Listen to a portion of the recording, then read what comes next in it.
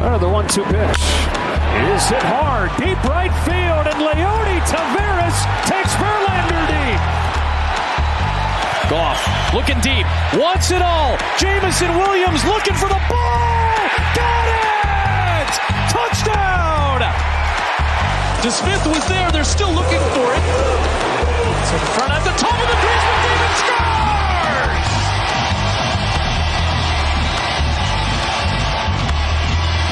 Sports Radio is back in the Edmonton area. This is Sports 1440 and the Kevin Karius Show.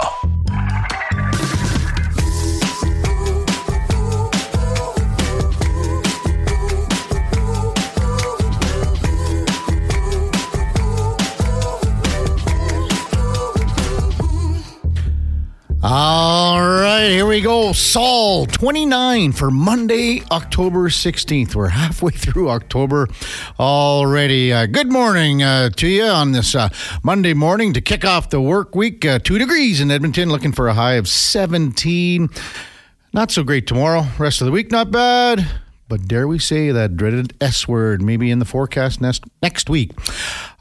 We would normally love to welcome in Lorianne Munzer at this time of the day, but Lorianne is off on a little excursion over in Europe. Last we heard, she was in Greece, a couple of other countries. So, Lorianne, hope you're having a great trip, and we'll see you back in a couple of weeks and get your input on a lot of things. But I guess the biggest input on everybody right now is, what is your level of concern, Oiler fans, after an 0-2 start following Saturday night's 4-3 loss to the Vancouver Canucks? Send us a note to, show that level of concern at 1-833-401-1440, 1-833-401-1440. What is your level of concern? Well, we didn't have much of a level of concern, Duke, on Saturday night because we were enjoying the game at Century Casino, our Sports 14 watch party. Thanks for everybody that came out, enjoyed a great time. Super thanks to, the Low Tide. Alan Mitchell was out, and Sean K. Smith from our Sports 1440 Stingray Sales Department. Big thanks to Nigel and the staff, and most importantly, thank you to all our listeners and supporters who came out. We really had a great time. Watched the Oilers game on the big screen and had some great food and some beverages and gave away a bunch of prizes. Tickets to a game against Winnipeg coming up. And, of course, we had the Zamboni remote control cooler, which was a big hit. And we will announce the winner of that, I think, probably in our 8 o'clock hour. How does that sound?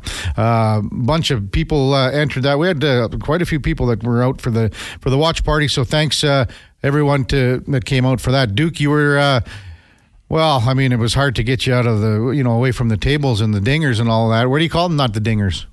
Yeah, that's what we call them. Dingers, okay, yeah.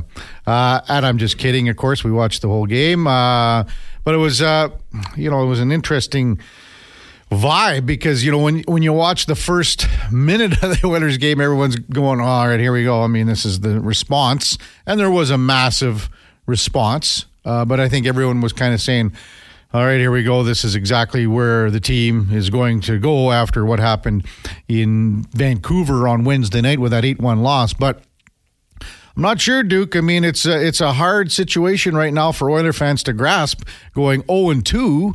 Again, it's a small sample size, the same team. They played, both teams, obviously, Vancouver. But I think when we both were sitting there, I mean, the 5-on-3 power play was probably the turning point of the game when you had a 5-on-3 for 50 seconds or whatever it was, and they failed to score on that. So are you concerned, Duke? Are our listeners concerned? But is the Duke of Delburn concerned? Probably not. I would... I don't think so, Kevin. Obviously it's disappointing to start the season 0-2, especially versus the same team, an in-division rival, a Canadian rival team. But I think we saw a lot more positive things in that second game on Saturday night compared to the season opener out in Vancouver. The result still wasn't there, and there's still certainly some things to clean up and maybe some things to address. But overall, there's still 80 games left, and I know Oilers fans are passionate and they want to be worked up, and I don't know if they did expect the team to go 81-1, but that's just not realistic. So it's another lump, but they'll look to get right back after it again tomorrow in Nashville. Yes, Stair Farmer chimes in with his daily roll call. Good morning. If the Oilers finish with 80 wins and 2 losses, then the first 2 losses mean nothing. Let's worry about the first win. I will be concerned after 15 games. If there is not a win or whatever like that, or if things don't change. I'm going to look at, how about this for our listeners and for you, the Duke. Here's box A. And, okay, shots on goal aren't the end-all, be-all. Shot attempts aren't the end-all, be-all. Zone time isn't the end-all, be-all.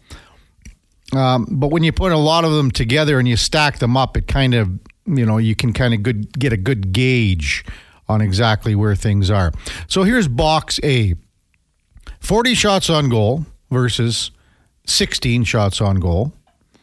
Box B. 52 shots on goal versus 21 shots on goal. Box A, score was 4-3. Box B, 2-1 in a shootout. So box A, I think you can figure out, was the Oilers and the Canucks on Saturday night. Canucks win 4-3. Oilers outshot the Canucks 40-16. Basically double them in offensive zone time. Shot attempts off the chart. Okay, box B. 2-1 Colorado over San Jose in a shootout.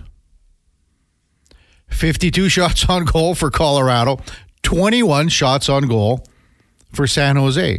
So similar, very similar kind of stats. Zone time, dominated by Colorado, offensive zone time. Shot attempts, carrying the play, dominated. But the score was 2-1 in a shootout. In a shootout. San Jose managed to snag a point. Well, the reason they snagged a point was because of Mackenzie Blackwood. Stood on his head. Casey DeSmith stood on his head. But the difference is Colorado only gave up 1 goal on those 21 shots. The Oilers gave up 4 goals on those 16 shots. There's the difference in the game. So what is your level of concern? Send us a text, 1-833-401-1440. Northside Norm. I'm not concerned. Not the first time the Oilers have the bad to start the season. Northside Norm. Been, 4 years now, I guess, since an 0-2 start. A lot of people were talking over the weekend about the ice time. We saw the fourth line. Adam Ernie comes in after signing that contract. Congratulations to Adam. I mean, anytime you can sign a contract after a PTO, you've accomplished something. Now, I mean, would Adam Ernie have signed the contract had Braden Sutter not retired? Possibly not. But still, option B was there, and he worked his tail off in camp and is deserving of a NHL contract. So the fourth line, Adam Ernie, Derek Ryan. I think Adam Ernie played a touch bit more than the rest of the guys up front. Derek Ryan was only like 5.5 minutes. Ernie was about the same. Matthias Janmark was a little bit higher. The balance obviously wasn't there. However, I think game script dictates that. Oilers, when you're in chase mode, it's always the same thing. They always talk about it in the NFL. Game script dictates running back usage. Well, if you're behind, you're throwing the ball more. The Oilers had 7 power play attempts. So, yes, all the top guys are going to play more minutes, and they did. They played a lot. 25-26 for Leon Draisaitl. 26-08 for Connor McDavid. But again, a lot of these 2-minute power plays, which brings up another question. Even though the Oilers' power play was 2 for 7, should the Oilers maybe taper back and bring out the second unit a tad more, maybe a little cookie here and there? Always up for discussion. Send us a text, 1-833-401-1440. Oilers in Nashville tomorrow. Stair Farmer says Ernie looked good on the PK. I mean, the Oilers only, I guess, were shorthanded 3 times. 2 for 7 on the power play, 1 for 3 on the PK. So that's 4 power play goals. A short sample size again in the first 2 games. You know what else happened yesterday, which was just outstanding for local hockey, local product, local AJHL. Matt Tompkins from Edmonton played goal for the Tampa Bay Lightning. The Lightning lost the game, unfortunately, but what a journey for Matt Tompkins. And I remember doing stories on this guy about a dozen years ago. Played for the Sherwood Park Crusaders. 2 years played for them. Played with guys like Sean McTavish, the son of Craig McTavish. Tim Fraggle was the coach out there that a dozen years ago. Then he gets NCAA scholarship like so many junior players in Alberta do and across the country. He goes to Ohio State University, plays 4 years there. So when he was in Sherwood Park, he was drafted by Chicago. 7th round pick, 199th overall, 2012 draft, so 11 years ago. I mean, let's be honest. Like at that point of the draft, you're going, let's take a flyer. Maybe this guy can work out. He's going to be going to the NCAA. We don't have to worry about him for quite a while. He ends up in Ohio State, plays 4 years there.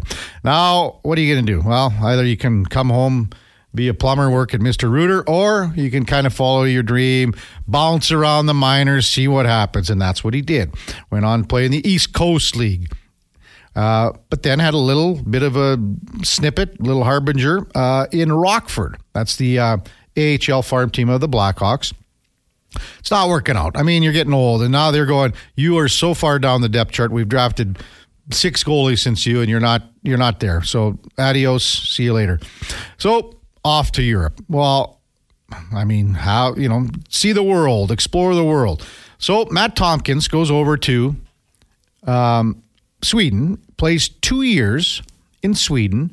But while he's over there, well, Hockey Canada goes, here's a guy that can come and play with us at the Spengler Cup. He can be our 3rd goalie. He can go to the Olympics, which he did in 2022, and be the 3rd goalie because we know what we're getting. We know that he's going to be all in. We know that he's going to take 1,000 shots in practice, and he guts it out. Now he ends up playing his first game in the NHL yesterday for the Tampa Bay Lightning. Congratulations, Matt Tompkins. Hell of a journey and very well deserved to make it to the show. Well, today we've got another jam-packed show without Lori-Ann Munzer. But Lori-Ann will be back in our co-host chair in a couple of weeks. Terry Poole. Well, I'm really excited about this. Full disclosure, everyone I think kind of knows I'm from Melville, Saskatchewan. That is where Terry Poole is from, the former Major League baseball player with the Houston Astros, and before the likes of guys like Larry Walker and Joey Votto, and now like even the up-and-comers like Edward Julien, Morneau, Larry Walker by far is the best positional player, but before Larry Walker came along, Terry Poole was the best Canadian positional player in Major League history.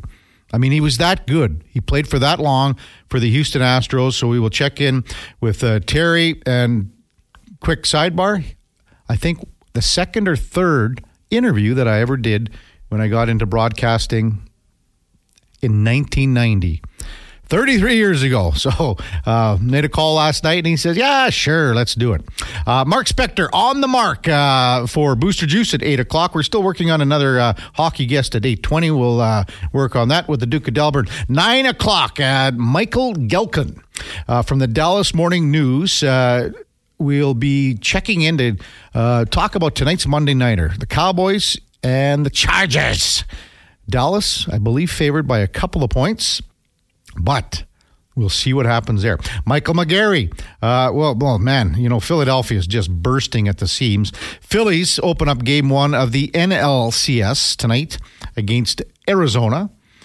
We'll guest with Michael at 10 o'clock. Then at 10:20, how about this for another great local story.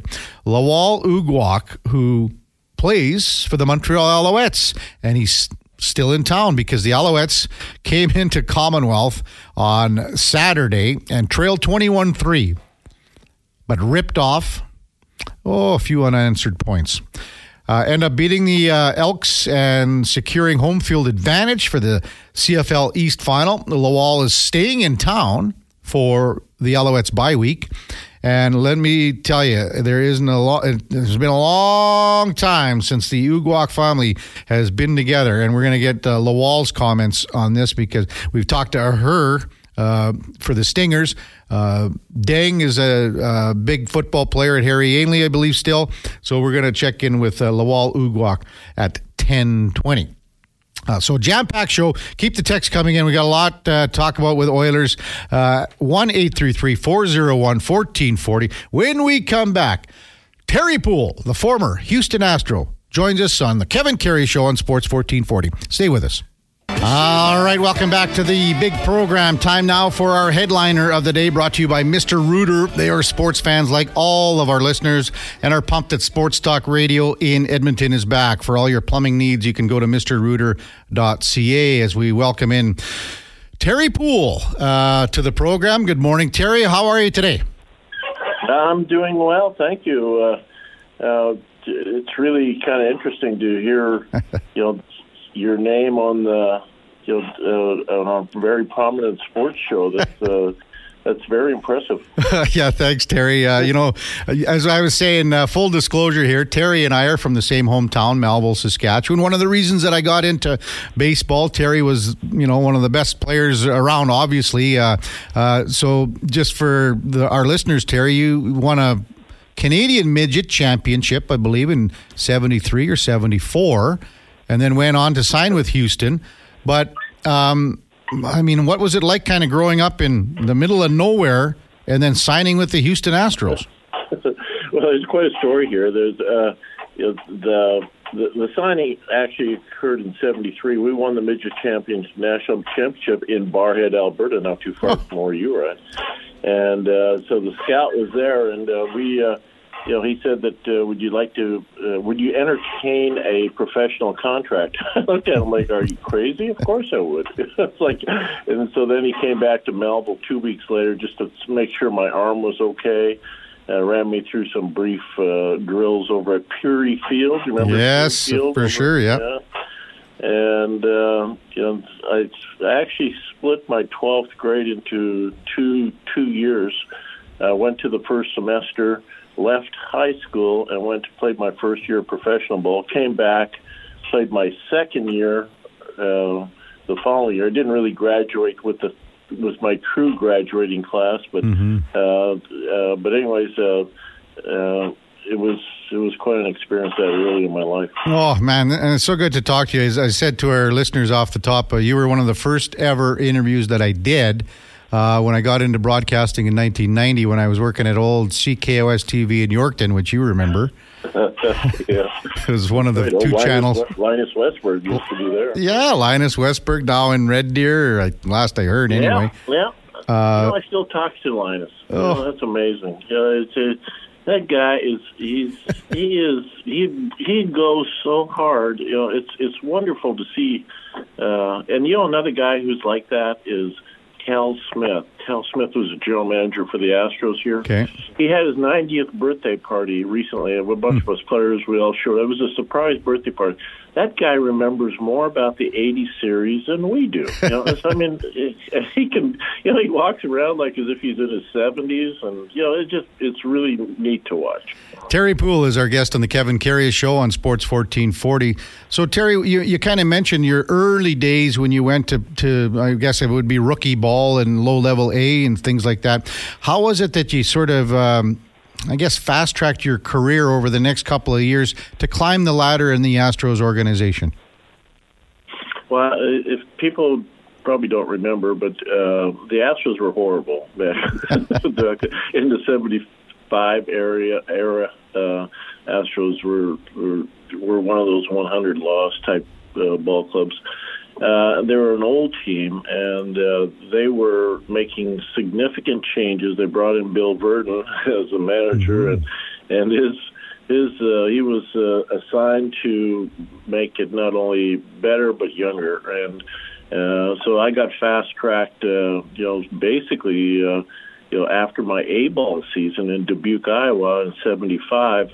I was in a dead heat for the hitting title with a guy named Pete Guerrero with the Dodgers. Yes, remember at that time, sure. And I ended up hitting 349 that year, and I mean those are good numbers. And Pete got so hot that last week, and he just blew me out. But I actually had thought I had won the batting title, but that was the time when the Astros, I put myself on the map with the Astros, and I got fast-tracked after I went to Double-A the following year. Actually, was in Double-A.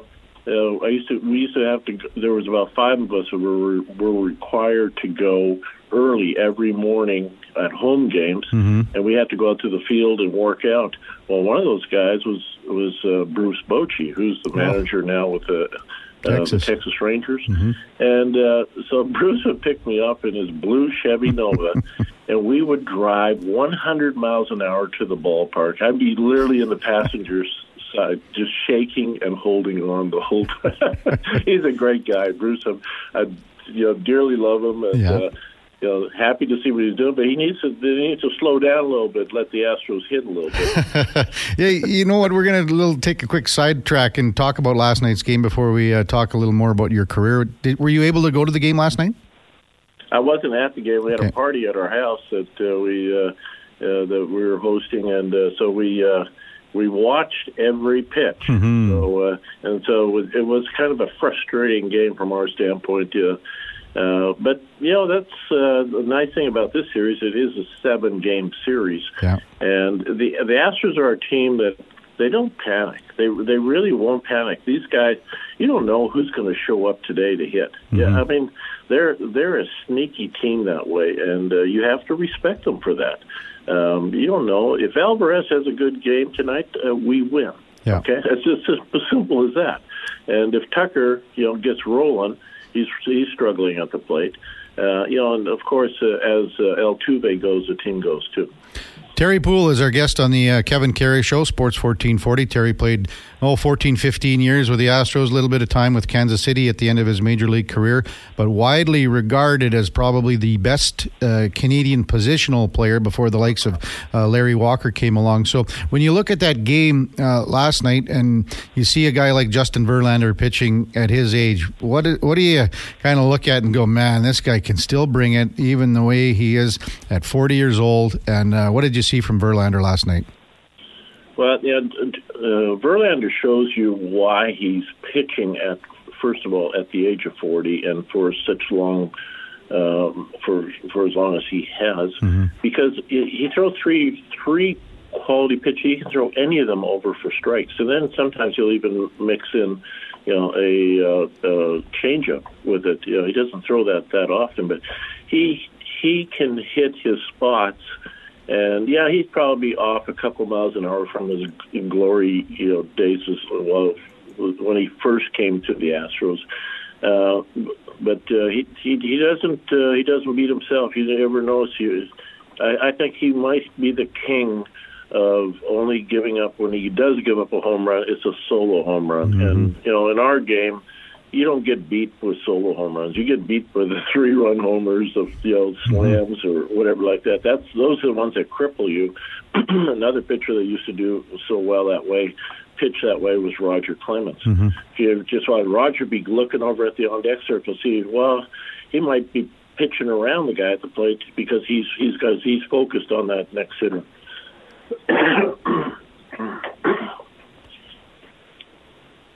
Go ahead.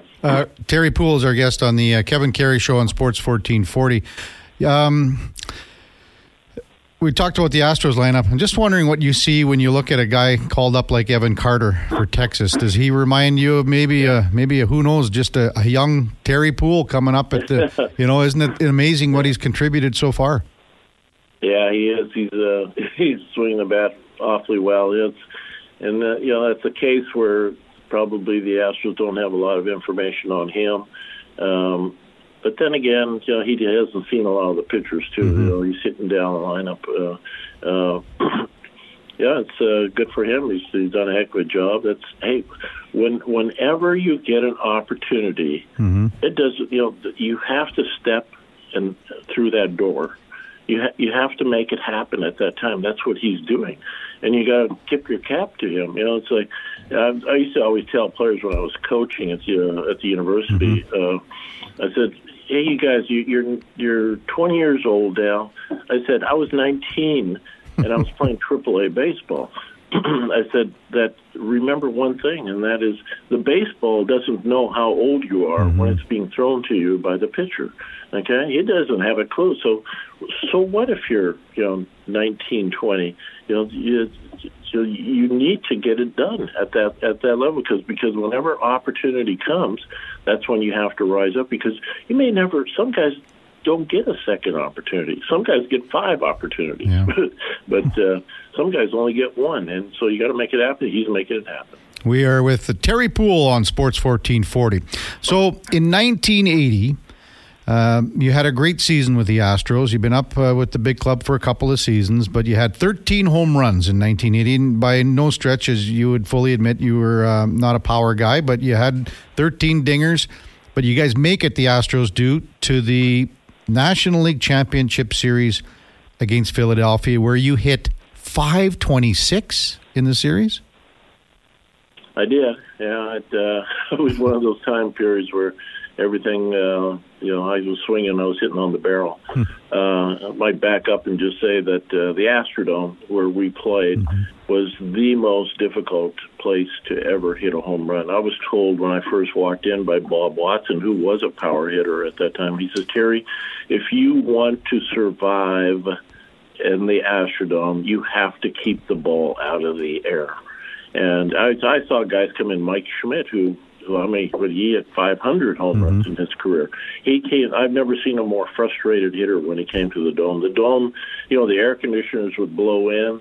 It was dead air because of the humidity in Houston, and the ball would not fly there. And then we had the spacious Astrodome too. When I played there, you had to hit the ball up into the seats.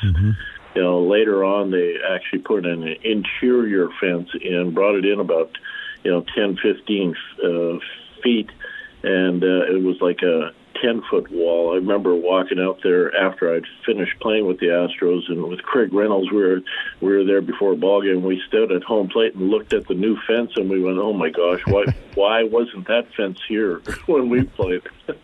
So in that 1980 series, best of 5, I believe, back then? Yes, it was League Championship Series with the Phillies. Yeah, and it was a close series, obviously.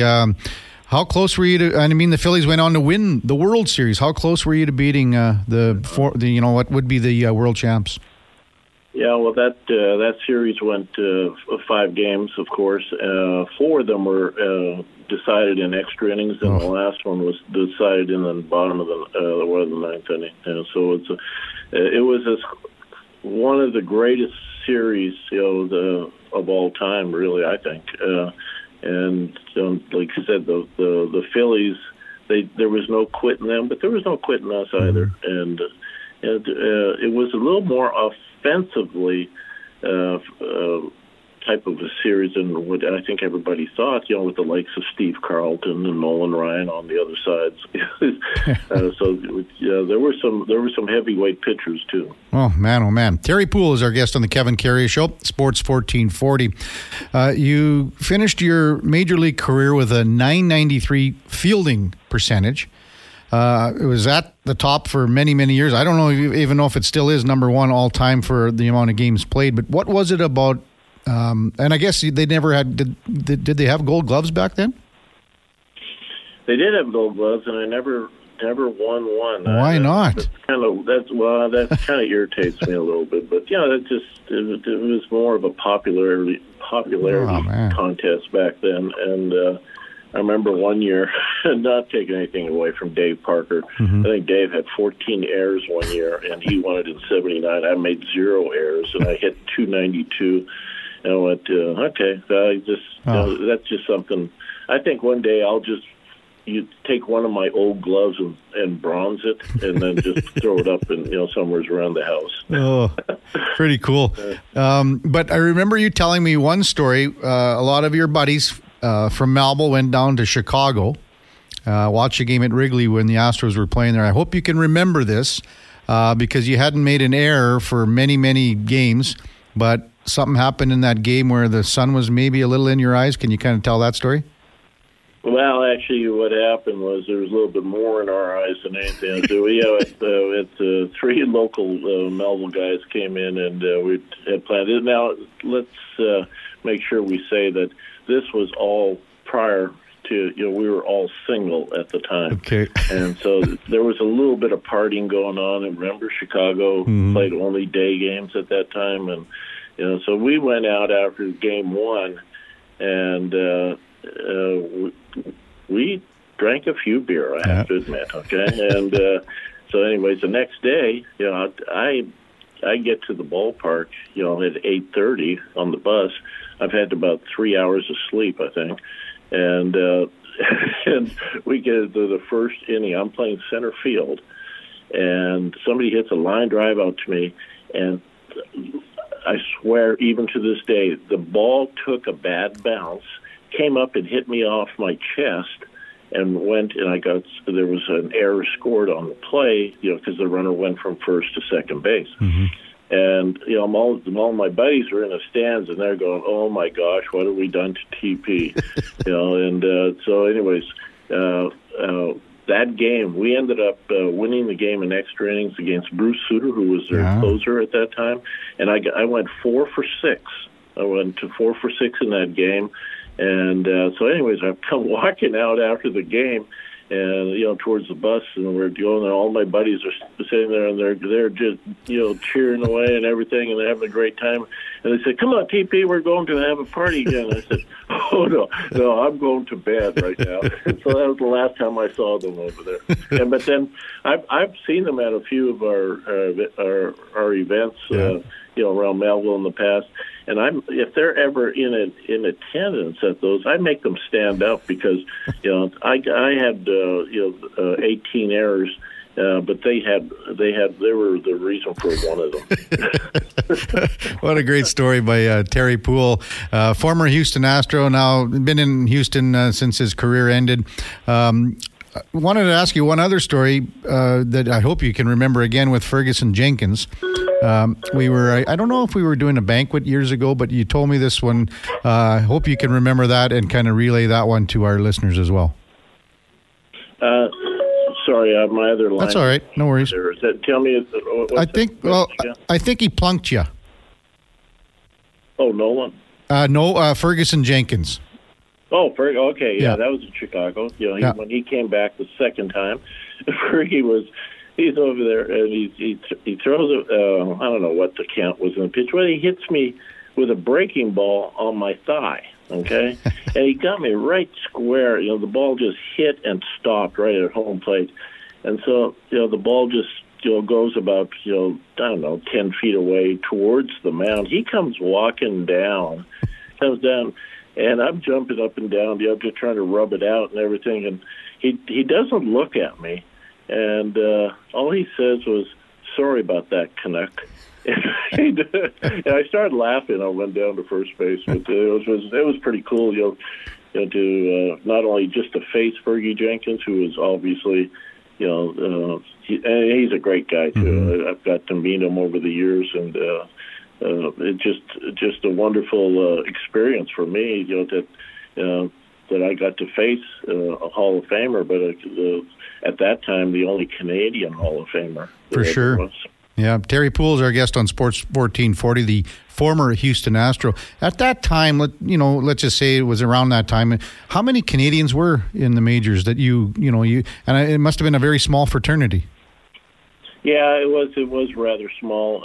In fact, when I first broke in there, I think there was about 3 or 4 of us, and then the early 80s, for a period of about 4 or 5 years there, I was the only one. And in fact, every time I'd go into Montreal, the announcers would come over and say, "Well, you're holding the flag for the Canadians," and I'd go, "Well, I'll be honest with you, that wasn't one of my thoughts that were coming up here. I was thinking about how to get a hit off of Rogers, but anyways, and then all of a sudden, the Canadian programs took off, and they were putting a lot of players in the minor leagues and then big leagues. And I still remember when I was with, I was fortunate to coach Team Canada in the 2008 Beijing Olympics. And Greg Hamilton, who's the head of Baseball Canada, asked me if I'd do it. And usually I ask my wife if it's okay, but I said, "Yeah, I'll do that one." Yeah. That was the time when Ernie Witt couldn't, because he was still with the major league team, and no major league, they were in their regular season. But with Greg, Greg knew the Baseball Canada so well. But at that time, there were 128 Canadian players either in the big leagues or in the minor leagues total at that time in 2008. So they've come a long ways. So that's kind of where I was going to go with this next, Terry, the growth of Canadian ball. And then what did you enjoy about being involved with the national team as manager?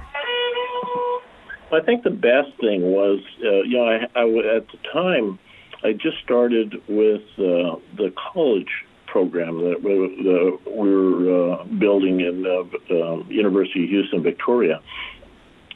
I guess what was the talent level, to be able to manage a level of player. Now we had, most of our players were probably A ball. We had one or two guys from AAA. So I remember the U.S. team had all AAA players. It's like we didn't. Canada didn't at that time still have. We tried to get a guy named Joey Votto, and but he was injured with the Cincinnati Reds at that time, and the Reds wouldn't let us have him. But it was a fun experience. I got to be around Mike Saunders, and Mike, if you remember, was with the Seattle chain at that time, and so I took him down and played him the first game. He was brought on as a fifth outfielder, and he was 18 or 19 years old in his first year with Seattle, and he played a couple exhibition games, and he hit the ball. He had a cannon for an arm, and I said, "I got to see more of this guy, Greg." And so I kept on playing him, and I played him the whole time down in Cuba. We went down to Cuba to play, and we came back, and I called up the Astros, and I called their general manager. I says, "Hey, there's a guy in Seattle. His name is Mike Saunders. Make a trade for him right now." and they said, they told me, "Well, we'll put a guy on him." And I said, "Wait a minute. What do you mean put a guy on him? I just had him for 2 weeks. I've seen him play every day for 2 weeks." And they never did. Then the following year, he was in that Futures game. Remember that's where, and it was all over. Mike, had the fast track to the big leagues. He was, but he played with our program all the way through, and great guy. Mike. Yeah. Mike was he's a fun-loving guy, but boy, he had some tools. We're with Terry Poole. Hey, Terry, I've taken way too much of your time, but just a quick comment on how you see the rest of this Houston, Texas series shaping up. Well, I'm hoping now, because I'm still a huge Astro fan, that the Astros was, it was the first couple of games, they kind of feel each other out. That's what's going to happen. But, I hate to say it, but, we have a day game today here in Houston, and I'm not saying it's an absolute must game, but it's getting there pretty quick, because we got to go for 3 games in Dallas, so. You don't want to fall behind 2 and then you'll stare that in the face. So one thing about Bruce Bochy will not make mistakes. He doesn't. He knows the game so well. Now whether his team can perform, that's a different story. But I think what you would see, the Astros are a very experienced group. they don't panic. That's what I keep on saying that over and over again. And that's a critical thing as a ball player or a team in the major leagues, because you have to have a confidence in what you're capable of doing and stay within yourself. When a team starts trying to do more than they're capable is when they usually get themselves in trouble. But we'll see how it goes. I expect more runs scored, maybe on both sides. I thought that was much tighter pitching than what I thought would occur here. Now, the bullpens, the Astro bullpen has been pitching well lately, so if we can get a lead, I think we can hold them down. But today's a big game for the Astros. For sure. Hey, Terry, I can't thank you enough for your time this morning. I shot you off a text yesterday, and I thought, we'll see what he's doing. But, we've done a few banquets over the years, and obviously I'm very proud to say I'm from the same hometown as you. So thanks for doing this today. Kevin, it's good to be with you. I say hello to all the people at Westlock, Alberta. I was there as a Sandlot team when we were 12 years old. We won the Western Canada title there. Okay. And then, of course, when we went to Barhead and won the midget title, national title there. So Alberta is a wonderful place and has a lot of history for Terry Poole, in terms of his early baseball days. Well, for sure. Appreciate your time, Terry. Talk soon, and keep cheering on the Astros. Take care. Okay. That's former Houston Astro Terry Poole.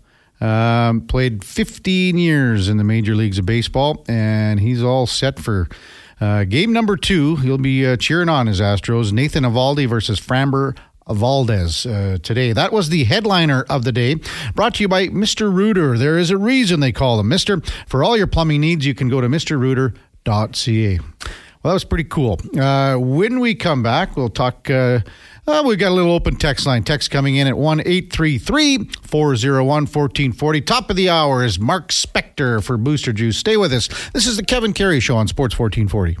All right, welcome back to the big program. 7:47 in Edmonton, the Kevin Karius Show with the Duke of Delburn, Brandon Douglas. Man, that was pretty cool to have Terry Poole on. I think, a lot of people recognize that we've kind of known each other for a long time. And, I we just sort of ran out of time, but I wanted to ask him the one other story when he was at the tail end of his career.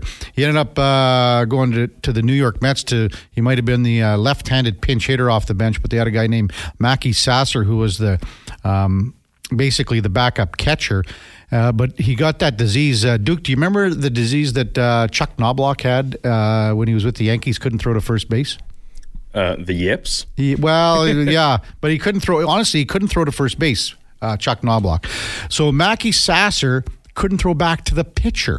Could gun it down to second, but couldn't throw it back to the pitcher. Like, he was all over the map. So at that time, the Mets had a staff of Doc Gooden, David Cone, Sid Fernandez.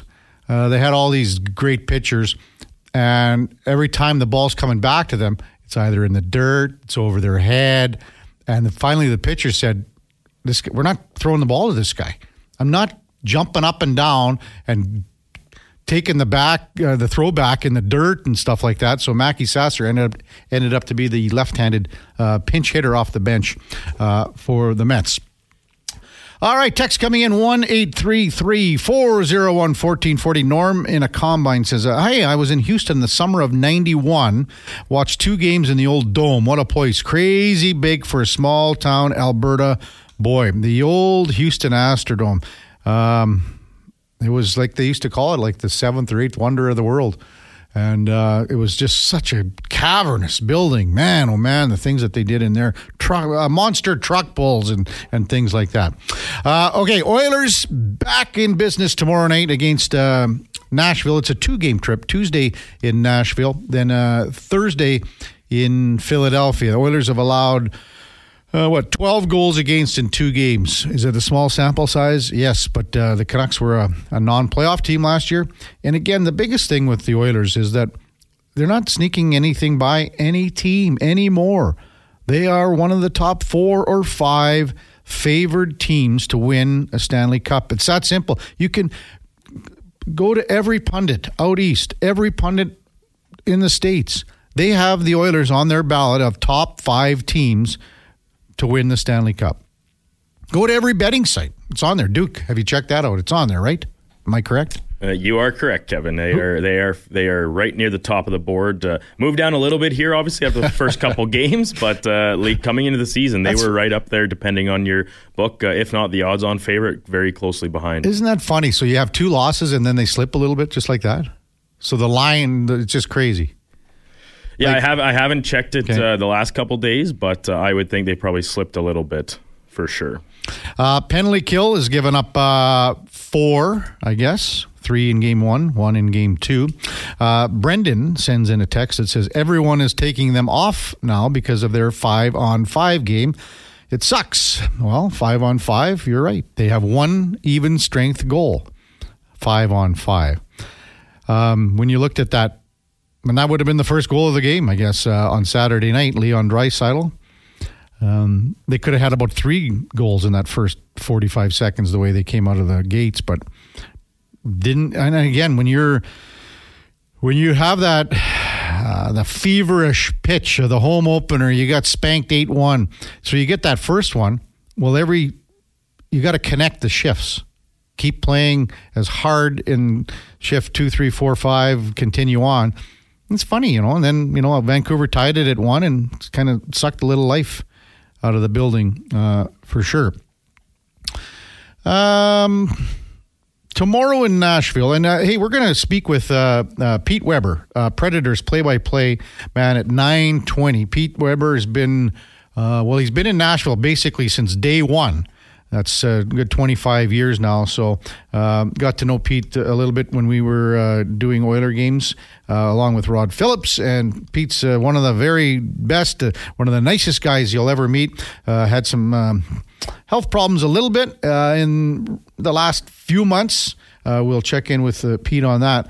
But, man, I mean, Nashville's a team where they got some firepower too. They're not as deep, I think, as other teams are in the sense of what they can offer, rolling lines. But we'll see what the Predators bring tomorrow. Craig in Red Deer.